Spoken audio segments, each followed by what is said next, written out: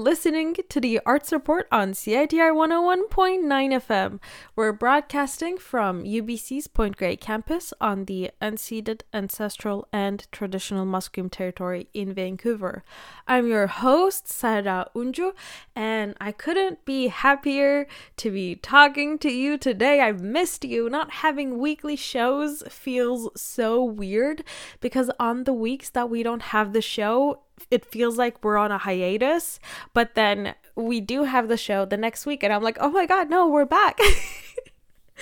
But anyways, I hope you've been enjoying our reruns, and if you're not listening to this live, I hope you've been enjoying the episodes no matter what, because you can listen to them anytime you want on Spotify, Apple Podcasts, or CITR.ca. Anyways,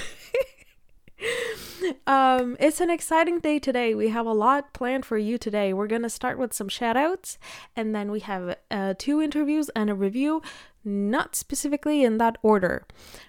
So let's get into our shout outs, shall we? So Vancouver Opera, they have been putting on digital performances. We've covered La Voix Humaine and Amal and the Night Visitors.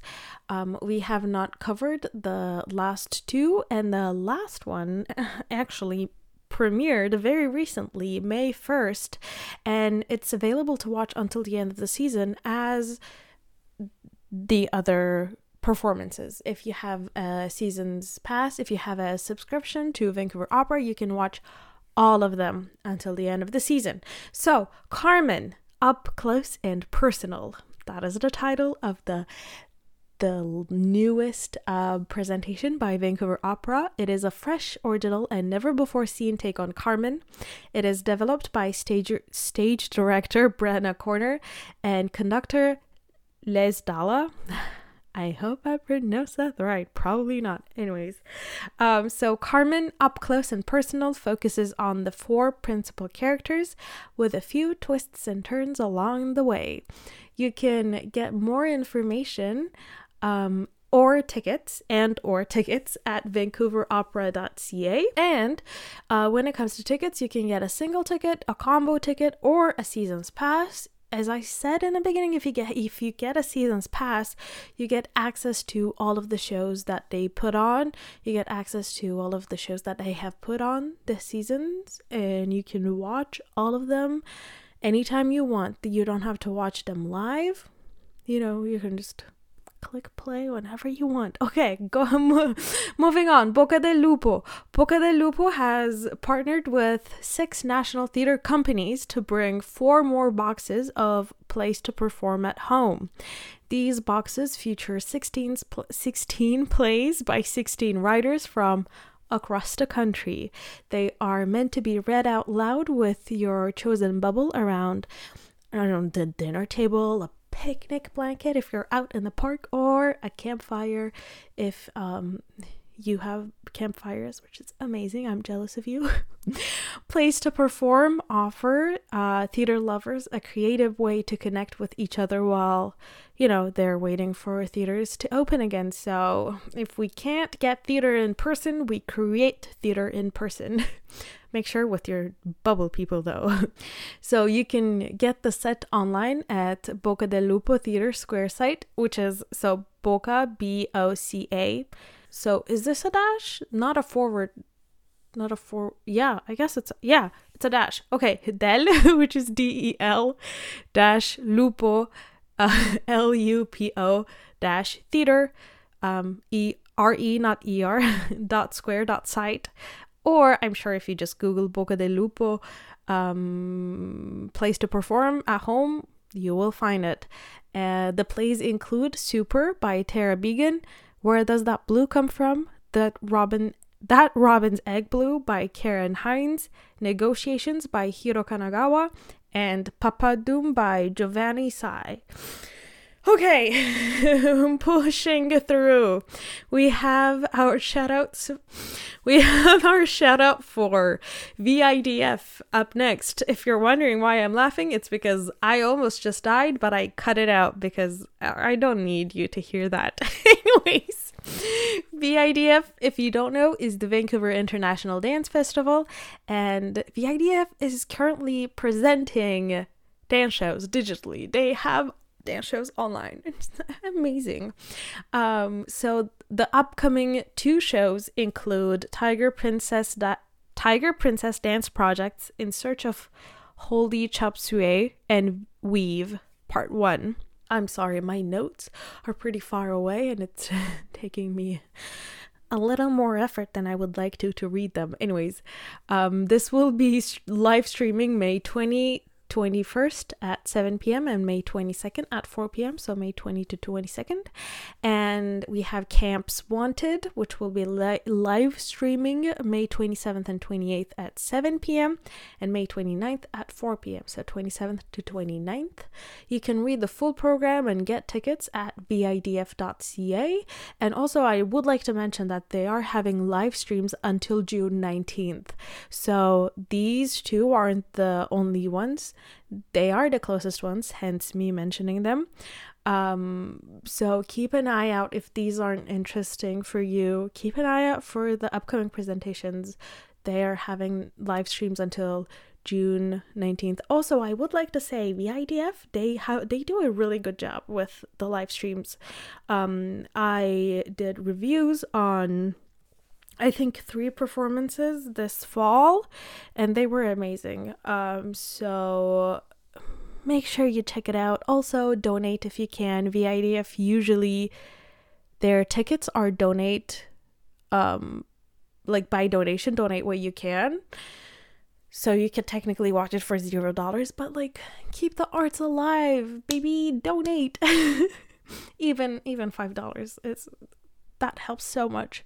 Anyways, on to our last shout out. I know, so many shout outs, so many information to keep in mind, but I would like to let you know that all of this information will also be in our description for our podcast. So that's another reason for you to check them out. Anyways. Also, keep an eye out on our social media too. We post them on social media. Anyways, okay. Last shout out is for Isolation Suite. So, do you remember my interview with Tim Carlson about Isolation Suite? If you do, amazing. I love you. Thank you for listening. If you don't, that's okay. You can always go back and listen to it, and I would recommend listening to it because why wouldn't you? It's a great interview because Tim mentions how he started writing Isolation Suite and how he was intrigued by the idea of having social isolation before the pandemic even started, like a couple years ago, and now it's being released. Oh, like how? I don't know if this is irony or just a funny joke by the universe, but you know, it's happening. So make sure you check it out. New episodes are being launched at Bandcamp. You can listen to the ones that have been launched at Bandcamp. Again, it's Isolation Suite. And they're also releasing videos. So I believe both YouTube and Vimeo, the videos are available. So check them out. Tim told me that so far they've had a great response to it. So keep it going. Keep it going, fam. Okay. So, now that the shoutouts are over, up next we have Dion's review of Shelter, and then we're gonna go into a quick ad and PSA break, and then we have Phoebe's interview for Food for the Rest of Us, And then again, quick Adam PSA break. And then afterwards we have Nico's interview with Aaron Hawks Emuri, and that should be a good variety of content for you. Okay, so I'm gonna leave you with Dion's review now. I will not pop back in after the Adam PSA, just gonna leave it to Phoebe, and then I will talk to you after Phoebe's interview. Enjoy. Hey, what's up, you cats and kittens? This is Dion here, and today I will be reviewing the documentary film Shelter, a film by Ron Chapman. The film is opening for the Toronto Jewish Film Festival, which will begin on June 3rd, and tickets are available starting today on May 12th. The film is about a group of Jewish Holocaust survivors who came to Toronto and actually were really crucial in the urban planning and building of Toronto as a modern city. And it basically celebrates the Jewish immigration story and how they contributed to the landscape of Toronto today. And the film had like a combination of archival footage, first-hand interviews, and also dramatic historical reenactments. The subject of the film itself is very intriguing. Like, I never knew about, I don't know much about the urban landscaping of Toronto, and it was really cool to hear that it was actually a group, like different groups of Jewish Holocaust survivors from Europe coming over here in the early 1900s and just building Toronto from the ground up in the 50s. And for the first half of the movie, I would say it was really cool to hear like firsthand stories from these people and for their family members, and I think it's really important to keep the narrative alive.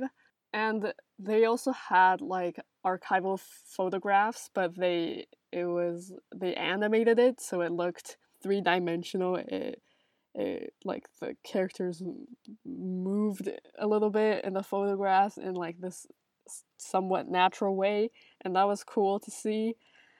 And but I personally didn't really enjoy the historical reenactments. It felt a little bit kitschy for me, and it's not my personal vibe. Like, I don't think they really contributed to the atmosphere of the film. And eventually, like, the documentary felt a little bit formulaic. It was just archival photograph, interview, voiceover, interview over more archival photographs, historical reenactment. And at parts of the movie, like, I could tell they also like reused clips. And while there's nothing wrong with that, I feel like some of the choices that were made in this movie didn't contribute to the intrigue of the subject matter, if that makes any sense. As an audience, I didn't feel very invested in the story. It was an interesting topic, but the storytelling wasn't done in a way to make it interesting, I feel, and which is a shame because I think it was such a great story idea, and I felt like there was more potential to the documentary. And I wish there was more of a narrative to everything, because you had these different groups of families, and it just switches between subjects, between interviewees so fast that I don't really understand like who they are referring to. And I know they show the names on the screen, but I just yeah, I definitely was kind of lost sometimes. Like, I was like, so who did this or that? Unfortunately, I think this documentary had a great subject matter and it had great story potential, but it didn't pull through eventually. because the film itself didn't offer anything creative to the story. It was almost like watching a well-written historical textbook, which if you read into it, it's interesting, but it doesn't make for a good film, if you know what I mean.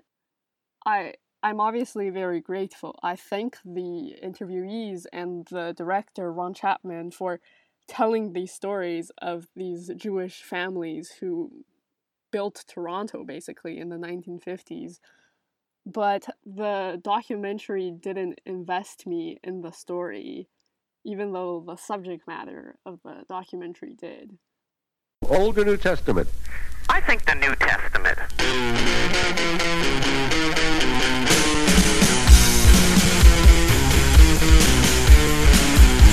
The question is, Pilate. You remember Pilate from the New Testament? What does Pilate? He fiddled well. Yeah, no, what? Just a minute. Let me ask the question, then you can give me the answer, okay? Did Pilate want Jesus to be crucified? Pontius Pilate washed his hands of it. So did he want him to be crucified? Yeah. No. No. No. Well, tune in every Friday afternoon, 3:30 to the Night Watch Show on CNR. Well, find a good church. It'll help you. Feeling lost in the lonely, meaningless cyberweb? Looking to connect with other users? Then plug in to a CITR collective. Meet users who are compatible with your interests and passions. CITR's mainframe offers 9 unique collectives: news, arts, accessibility, sports, persons of color, indigenous, gender empowerment, LGBTQ2SIA+, and music affairs. CITR collectives are where you can make great radio, great friends, and avoid the abject loneliness of life in the cyber void. Loneliness, loneliness, loneliness. Hello, this is Phoebe bringing you another pre-recorded Zoom interview. It is for something that I'm really excited about to share. It's a documentary called Food for the Rest of Us. I absolutely loved watching this. I've gone and told all my friends about it because I think it's super cool. It's, to summarize, about an intimate look into the human relationship to food and how local communities and leaders are using farming and food as a means of activism as well as sustenance and community building. And yeah, so I had the absolute pleasure to talk to some of the people behind this documentary.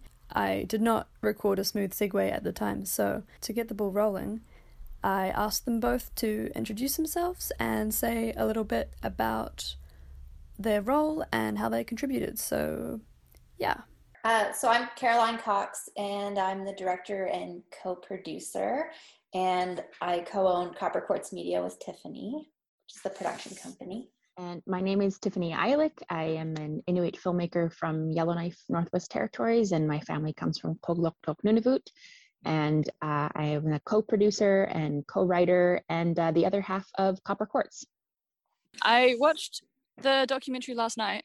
Oh, yeah, it was great. real. I was amazed. I loved it. I'm a geography major, but with a sort of, I don't know, flotation and sustainable farming, I guess. So it was really incredible. Have you guys worked together before? What drew you together for this project?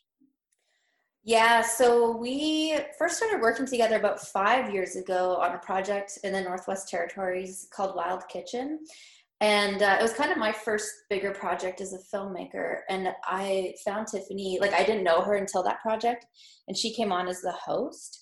And so over a couple of years, we did 7 episodes of that Wild Kitchen show. And so with the popularity of that show and just knowing that we worked well together, that was when we formed Copper Quartz Media.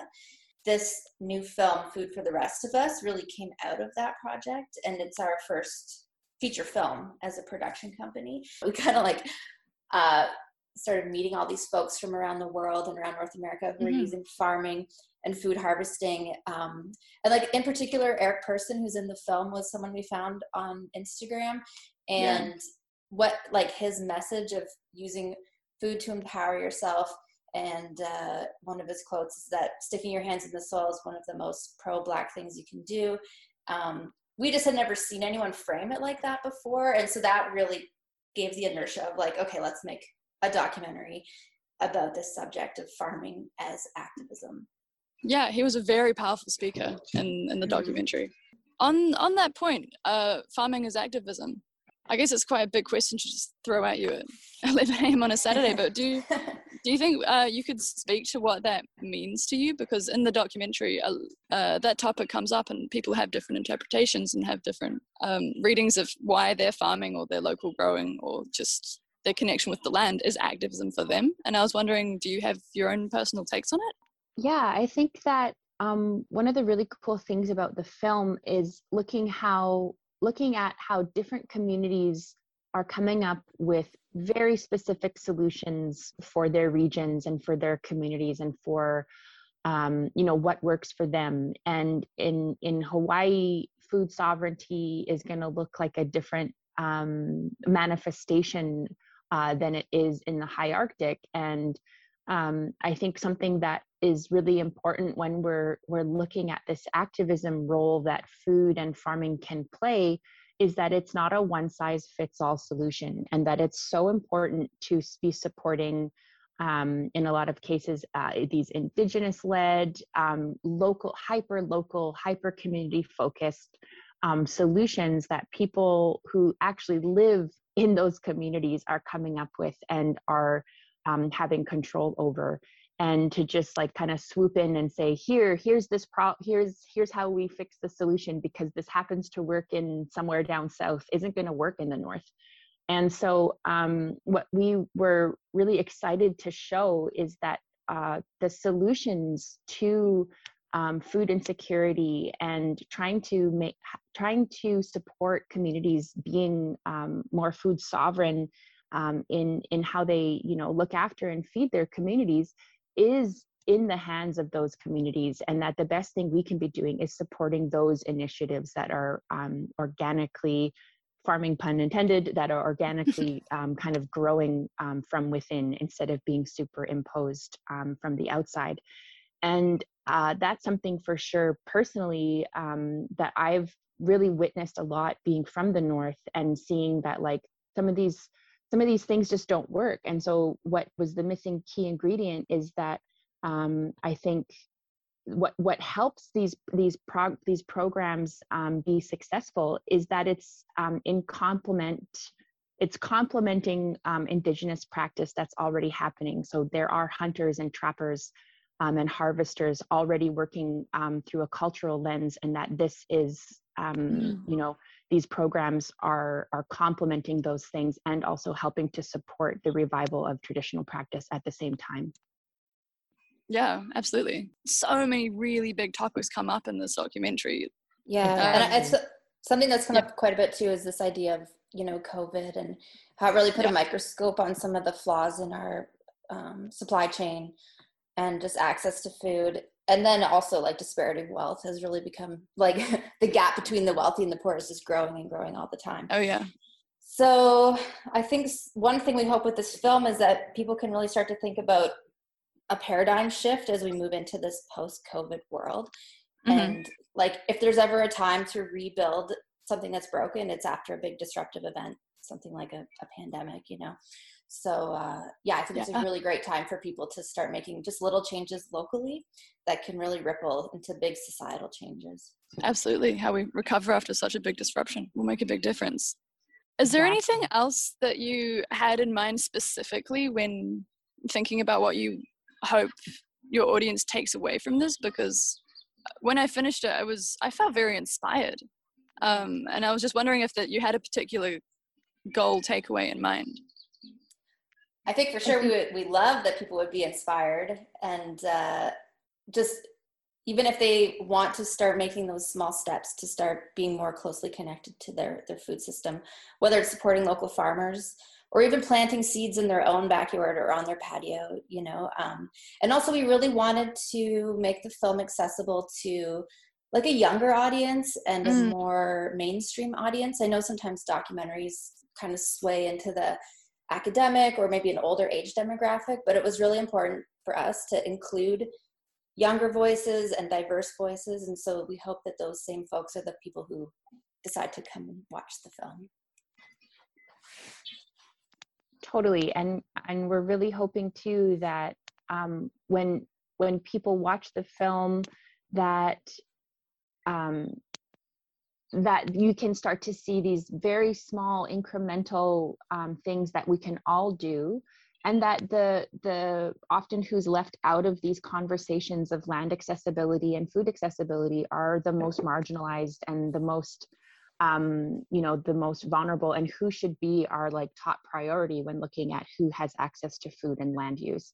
And that by platforming and highlighting the amazing work that these people are doing, despite these incredible systemic and systematic barriers that they face, that can be an encouraging factor to other people who are feeling super isolated in the work that they're doing in their own communities. Yeah, absolutely. In the documentary, you focus in on some key places. How did you come to find those places? We really just started doing research, and then we found Mau Organic Farm in Hawaii, which has this amazing program where they take youth from a local, predominantly indigenous, a lot of social issues, and also a real lack of access to land because the American military has occupied the land. They're actually in their 18th year of operation, so they've come a long way to reclaim the land, and it's taken them a long time to get the access to the land that they even have right now. But what's great about that program is that the kids who are working there, the youth, after 2 years, they get their post-secondary paid for. So it's also like a feeder program into post-secondary while rooting them in these really like kind of grounded spiritual indigenous teachings that are all land-based. So it's really having a positive impact on the whole community. And then we just, Tuktoyaktuk, we're from the Northwest Territories, and so we already knew some of the folks in that region, and we knew of the greenhouses that were being built along the Arctic coast to help people adapt. I mean, Tiffany, you might be able to speak to it better than I can, but just the exorbitant cost of food in the high Arctic. I don't know if you want to. For sure, like the cost of living, coupled in with the cost of groceries in the high Arctic are so exorbitant, and the cost of shipping, and never mind how expensive it is to get food up there. But by the time it does get up there, it's closer to compost than anything that was quote unquote fresh when it left Mexico 3 weeks ago. So it's a kind of a conundrum for sure, that where do we get access to healthy food. And I think in these in several northern communities, there's, like I was mentioning, this beautiful blend of putting traditional land use, hunting and harvesting practices in with programs that are helping Inuit-led, Inuit-run growing operations to thrive and to not be this sort of superimposed thing in the community. And to see the lush abundance of the Inuvik greenhouse is pretty incredible when you see that they've converted this entire a hockey rink into quite a large operation, and that they're producing tons and tons of food that is staying in the community, and they're training local people in the management, and then also taking that knowledge and kind of proliferating it out into the smaller communities as well. So that seemed like a really cool project to highlight. It must be incredible to see in person. Caroline got to fly the drone inside oh my gosh, the greenhouse to get some of that amazing bird's eye view footage of Arctic lush. And another thing that's happening in the Arctic too right now is that impacts of climate change are happening much faster, and it's much more dramatic. And then also because the cost of food is so high, people really rely on hunting and fishing to sustain themselves. And so that is all shifting and changing, literally under their feet. The town of Tuktoyaktuk is falling into the ocean because the permafrost is melting and the shoreline is giving way. but it's impacting like the fish migration routes because of the warmer ocean temperatures, and the there was one point where they said that the fish had just come 2 weeks earlier because of climate change. Like, that was common sense. And and it's like very, very rapid up there. So it's kind of that dual story of like this resourcefulness of adapting and starting to grow gardens, which wasn't traditionally done in the high Arctic, but then also really having to adapt to the changes in the natural, food sources, the hunting and the foraging. Yeah. How can people watch this film that you've created together? Well, right now, at this exact moment in time, it's available across Canada through DOXA. So the DOXA Documentary Film Festival is happening from May 6th to 16th. And so, they can go on the DOXA website and they could buy a pass to our film. They could buy a pass to the whole festival.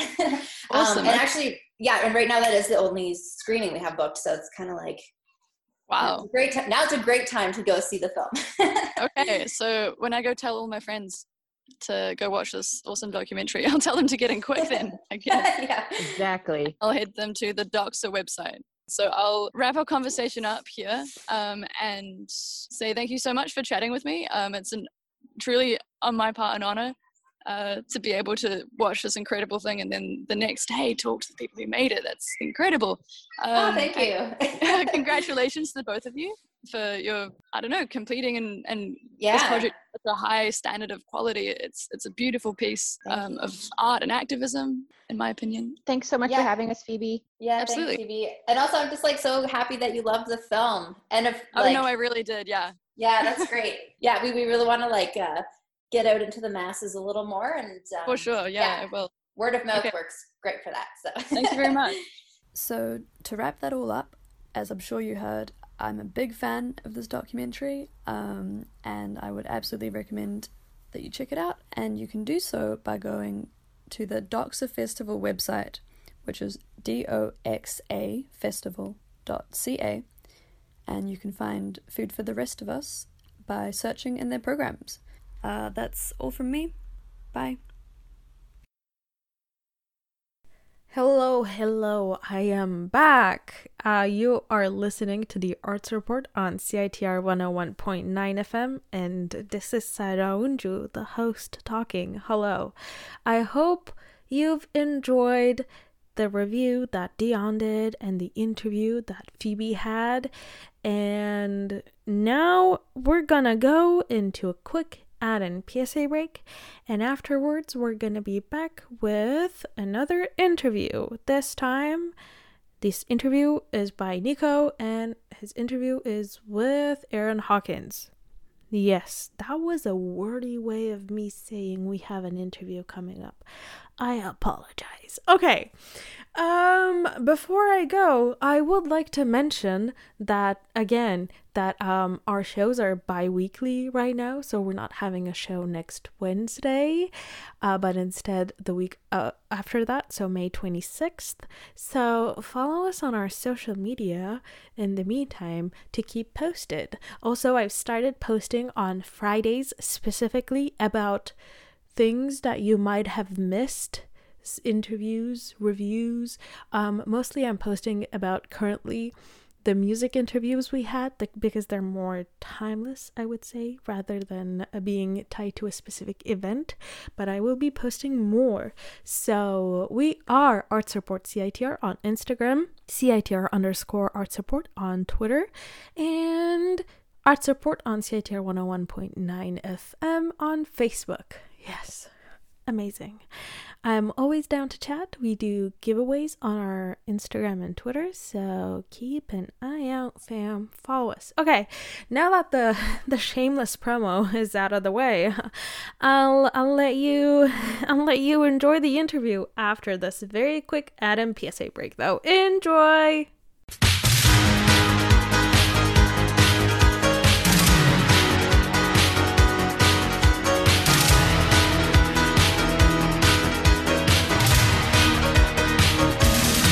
Queer FM Vancouver Reloaded, playing your favorite tunes and mouth-humping your ear holes full of voice talk. Yeah, we do that.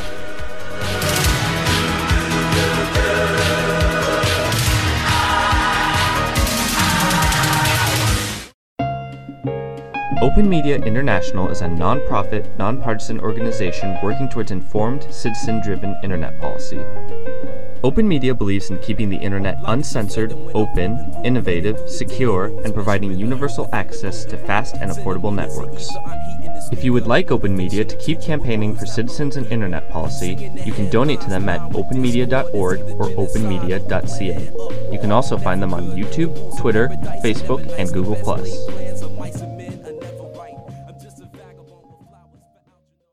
My name is Nico Martin Machino, and today I have a really interesting interview for you guys. It's going to be fairly educative, at least I hope so, and it's going to be on the topic of schizophrenia from one who has schizophrenia but also offers support in a clinical sense to those who also have schizophrenia. And it's going to be revolved around the author's book, When Neurons Tell Stories, A Layman's Guide to the Neuroscience of Mental Illness and Health by Aaron Hawks Amidu. And I have the pleasure of having Aaron on the show today.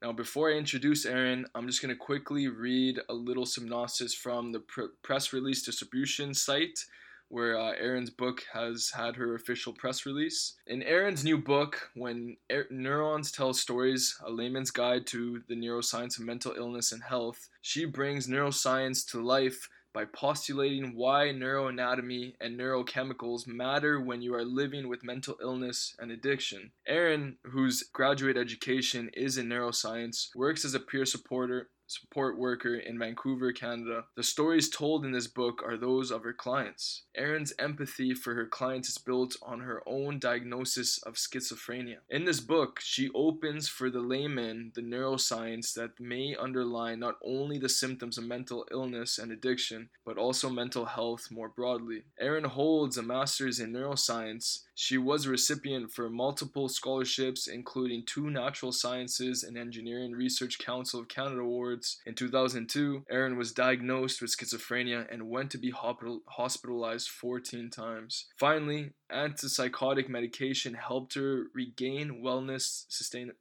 stability, and hope. Her memoir, When Quietness Came, a neuroscientist's personal journey with schizophrenia, was published in 2002. Aaron was awarded the prestigious Courageous to Come Back Award in 2019 from Vancouver Coastal Health. Since 2013, Aaron's work on the AC team has been highly valued by her clients and colleagues. Her previous book was highly regarded and has received 4.4 out of 5 stars on Amazon from 27 reviews. One 5-star review from the US called it fantastic and very scientific.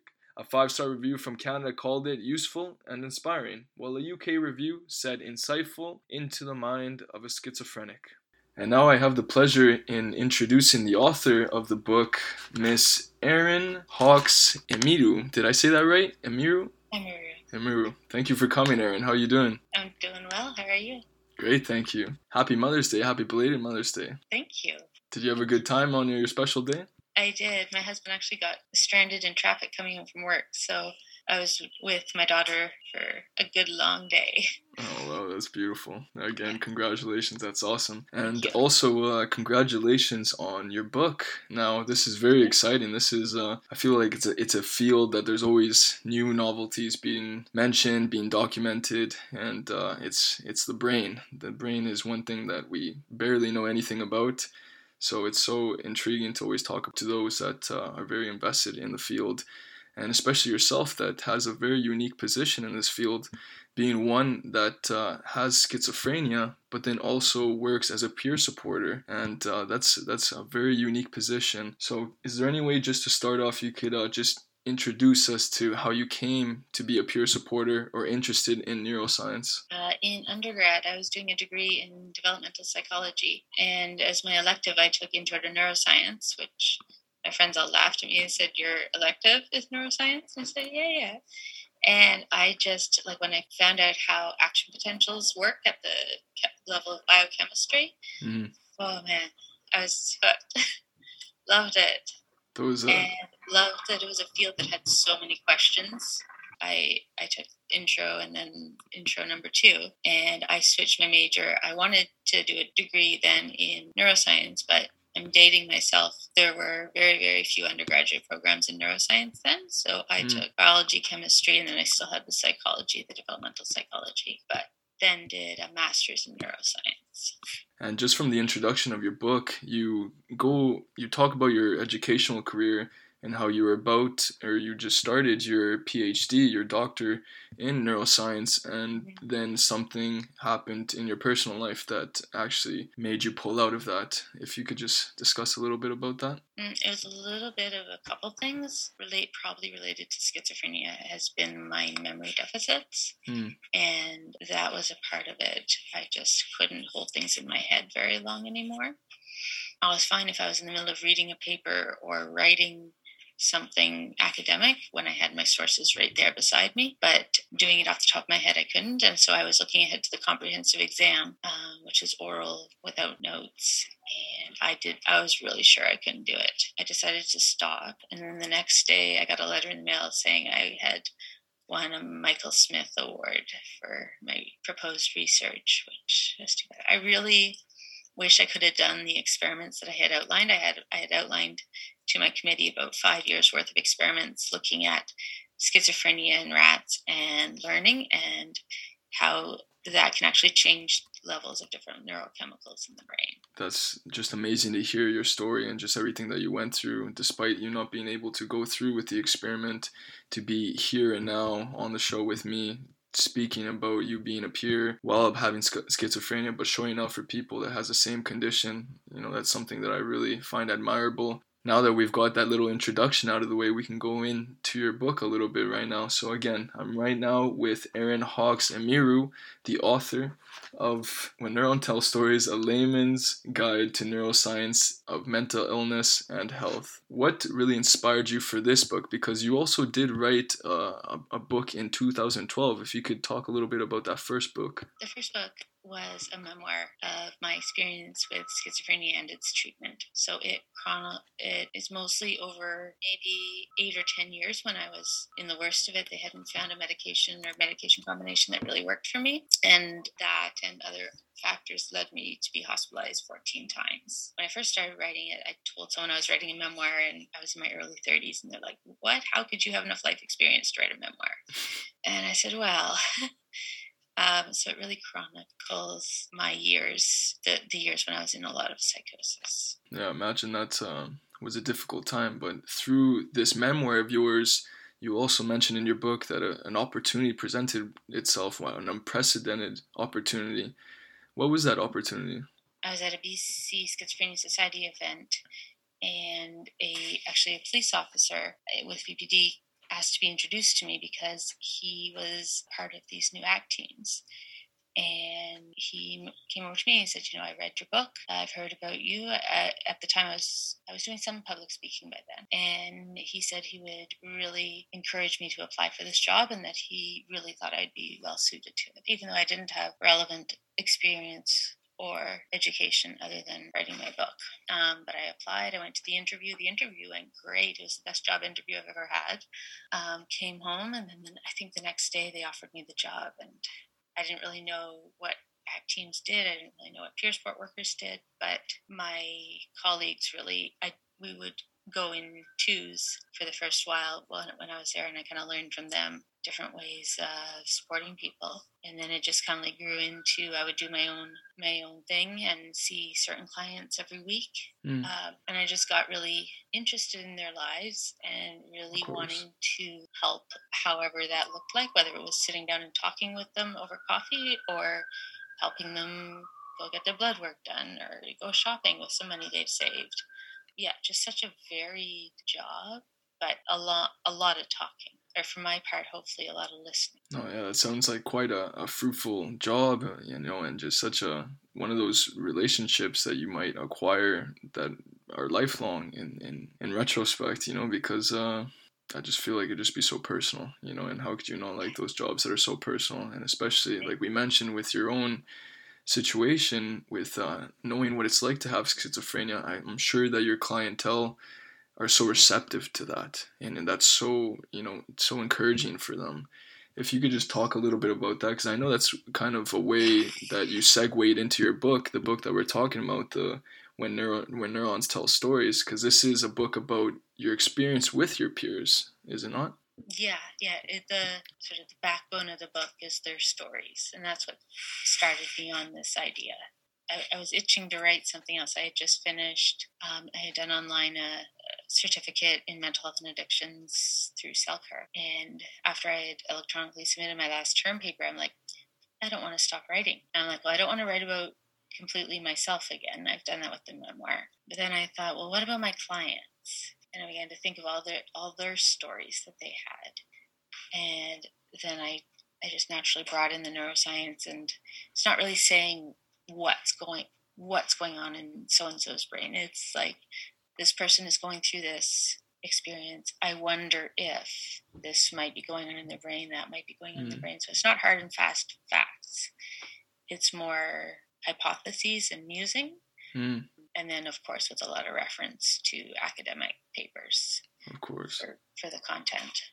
Of course. And I guess on that note, do you have any theories on why and how 1% of people develop schizophrenia? Because I know that's one thing that you did mention in, I think, the second chapter, that, the committee is still out, or the jury is still out on that. And I know that's the $1 million question, of course.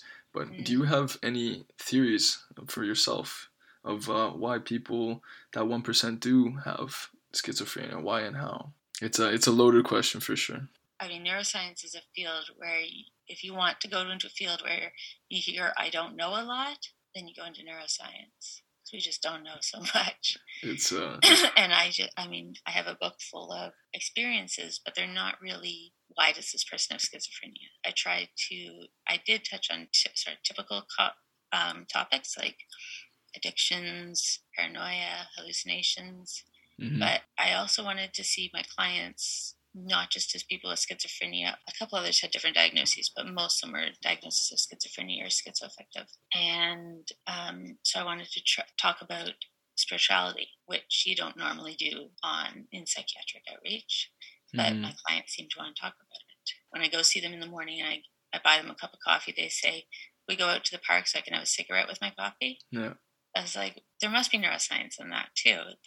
Something special about that combination. So it's not a textbook. No, yes, it's very anecdotal and very personal as well, which is something that I think is a huge strength in your narrative, because it does give that uniqueness to your position, which I think is something to definitely mention more than once. Also, I would like to talk about just the general peer support. You were mentioning that you wanted to give a different take on this book, maybe not talk about the traditional things that are spoken of when on the topic of schizophrenia. And you kind of wanted to go from, maybe talk a little bit more of trust rather than paranoia, and that experience, of like building that relationship with the clientele. Yeah, peer support has the really unique position of being able to say, I know. So, for example, I remember going to see one of my clients in the hospital he was hospitalized for psychiatric reasons, and he had been put in one of the so-called quiet rooms and refused to talk to everybody. So I went cautiously in and I said, you know what? I have been in this exact same quiet room. I've slept on that bed. I've looked at these walls, and I've dealt with the professionals, the nurses and doctors, etc. And he looks up at me. He's like, okay, I'll talk to you, but no one else. And just that I know was so powerful. And it really surprised me that, because so many people on the ACT team are living in a way that is very different from my very privileged upbringing and current living status. And so I can't say I know to everything, but they seem to appreciate the mental health side of it. That's very profound and very, very personal. Again, I think that's, for me, I always think my own theory in life is that empathy is the one tool that we can use to really solve all these cultural and social problems and issues that we have. And, when it comes to stigmas with mental health and all that stuff, it's really until you have someone in the family that suffers from something like that where you start to understand that, hey, no, and just like you said, I know, I get it. But it also gives you that initiative to be there beside them and actually, meet them halfway. And I'm really glad that you brought that to the forefront. And it didn't have to be the exact same experience to be able to relate. I could relate to them, one of my most favorite moments at ACT was when I was helping a man apply to go for treatment for drug use. Okay. And so he was having me help him write down all the things in the long application. So we had just finished an entire page of, have you done this drug? When? How much? What quantity? What route? All that. Just a whole page of it. Just so mentally exhausting. And then the next question was, have you ever had an eating disorder? And he said no. And I wrote that down. And then I sort of paused and I looked at him. I said, you know what? That's what I went through. And I said, I know the feelings of shame and secrecy and isolation. I know that it takes time, money, attention. I know that it breaks relationships. And I know that you do it even though at the you can be hating what you're doing, but you still do it. And he looked at me, he said, you get my addiction. I said, yeah, I do. And then just this moment of no judgment between us. So even though I had gone through nothing like what he had gone through, I could still understand the emotions underneath it. Of course, the mask had been taken off and you almost could see the person for who they are. They could allow you to see who you are, you know, and I often talk about my friends with this too. I like to say, you know, for us humans, sometimes it's easier to touch than to be touched. In the sense, you know, it's easier just to maybe be the protagonist and just, you know, just maybe control things through your language or whatever. But it's hard to be receptive and really let people into you.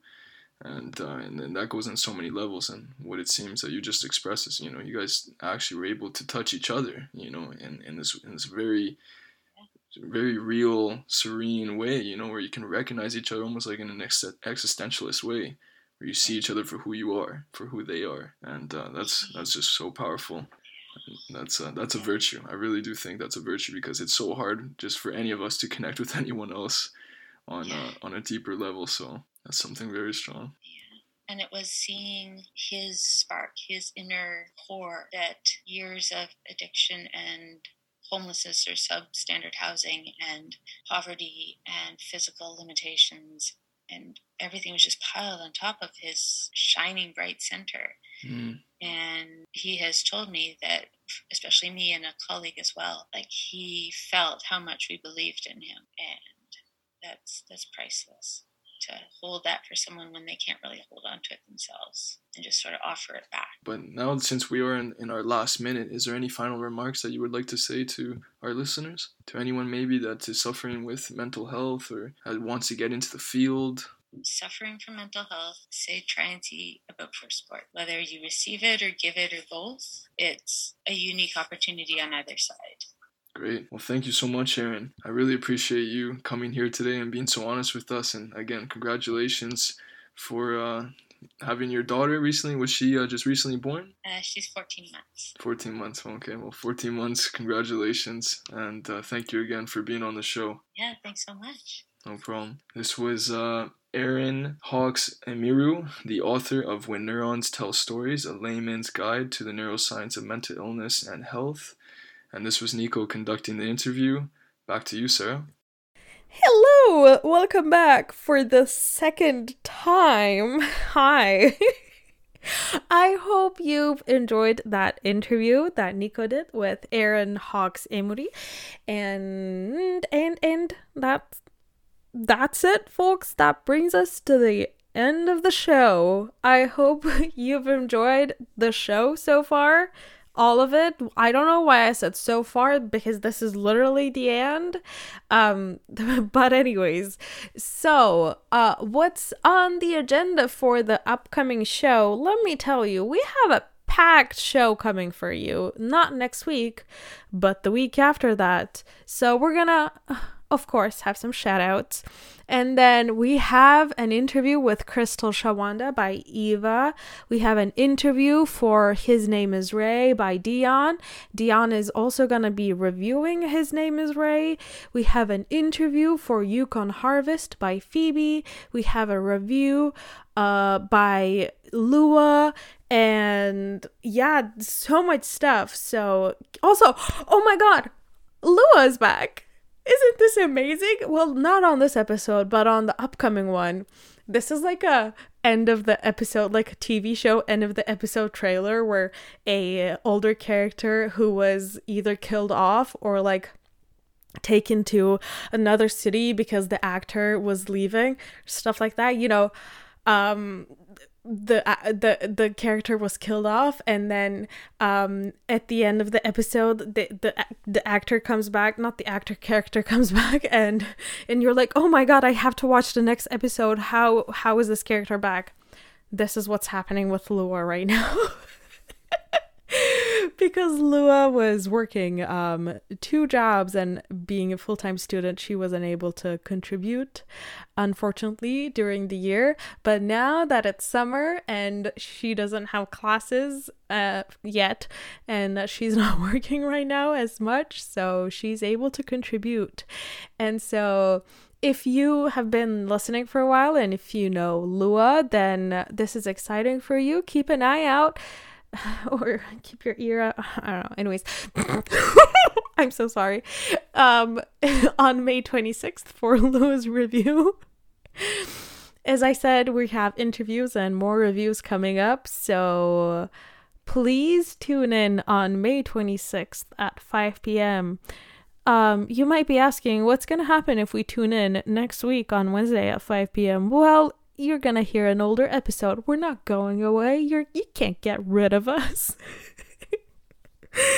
Okay, so I think I'll leave you to it. But before I go, make sure you're following us on Spotify and or Apple Podcasts if you have it.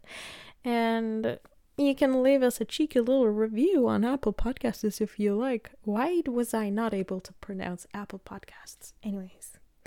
Anyways, I hope to see you on the next one. Enjoy your day, enjoy the sun, and have a lovely one. Bye.